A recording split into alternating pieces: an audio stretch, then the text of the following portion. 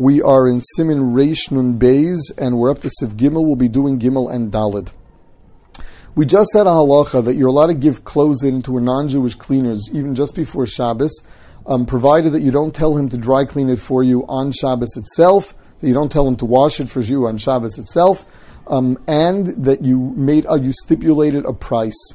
If there's a standard fee, that's good too. Whereas, if you're not paying him or you didn't make up to pay him, the halacha is that it is usur on Friday, unless there's enough time to do it before Shabbos, or you're allowed to do it on Wednesday or Thursday. That would be mutter. Friday would be usur, Wednesday, Thursday would be mutter.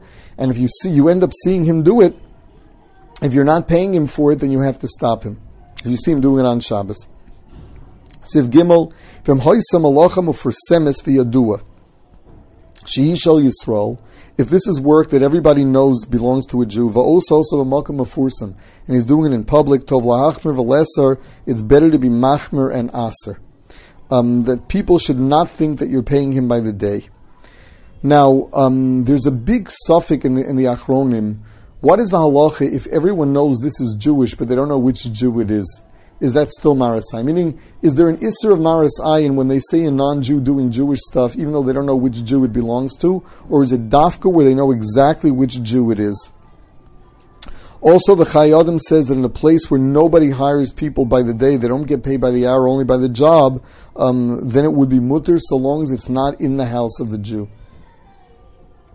Seif Dalid. Kol shekotzatz. Now, up until now, we're talking about the question of whether or not you're allowed to give it to the non-Jew, where there's a chance that he's going to do work on Shabbos.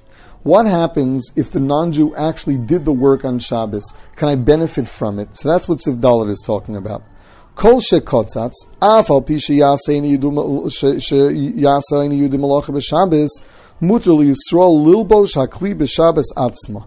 The kol shekotzatz adaite the nafshei ka'ovid. Now, the halacha is that if a non-Jew does malacha for a Jew on Shabbos, the halacha is that it is also for the Jew to benefit from it, because we're afraid that he'll ask him in the future to do this malacha for him. Therefore, Chazal said, in order to avoid benefiting it, you have to wait the amount of time that it would have taken you had it been done after Shabbos. This is the din of B'chdei Sheyaseh. However, in a case where you're paying him, the Machaber is holding that that's good enough. That's called Adaita Denafshei Ka'ovid. He's doing it for himself. He's not doing it as malacha for a Jew, so it's mutter. Says the Ramah, V'yesh osrim l'lovsho kol shedu sheni yudi gamra b'Shabbos. There are those who aser. Now, what is this all about? We found in the Gemara that if you, in the case of the mailman that we had already before, if you were kotzitz, if he's delivering a letter of yours, you didn't tell him to do it on Shabbos, and he's getting paid for it, even if he delivers it on Shabbos, we say adaita denafshei ka'ovid, he's doing it because he's getting paid. That's mafurish in the Gemara.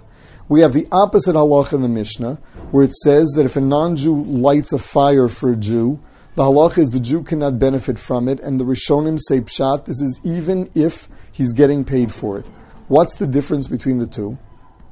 So the answer is, because when you light a fire, that is meant for immediate use, and immediate use that you get hana from. As opposed to the case of the letter, where we're not dealing with hanas haguf, you're not getting any physical benefit from it, meaning directly with your body. There's no sensation there when the mail is delivered, and it's not meant for immediate hana either. Now the question is, what if you have a case in between? And that is, you gave your clothing into the cleaners, the dry cleaner did it on Shabbos and delivers it to you on Shabbos. Here, it's not made for immediate use, this is prolonged use. When you light a candle, he's got to use it now, or the candle's going to go out.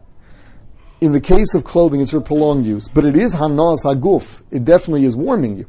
It's your clothing. So there's a machlokes aposkim what the status of that is. Do we say adaita denafshei ka'ovid? Do we say that since he's getting paid, he's doing it for himself, or is this called that he's doing it for you?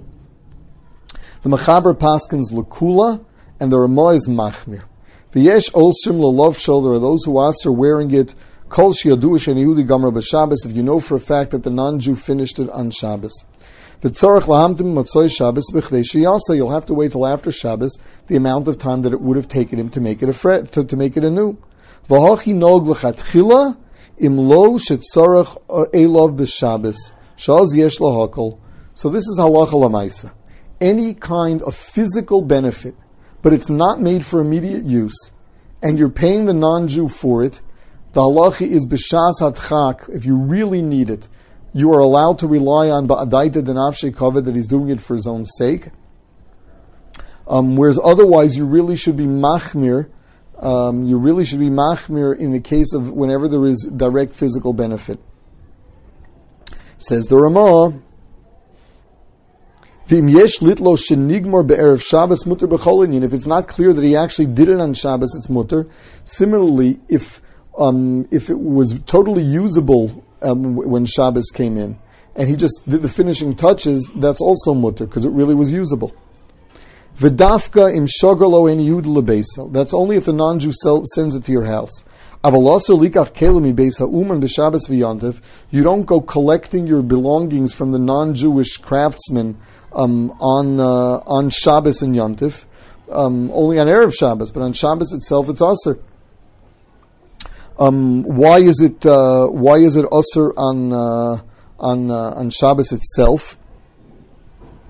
Even though I know that this was finished before Shabbos, because of Maris Ayin, it looks as though he made it on Shabbos because you told him to.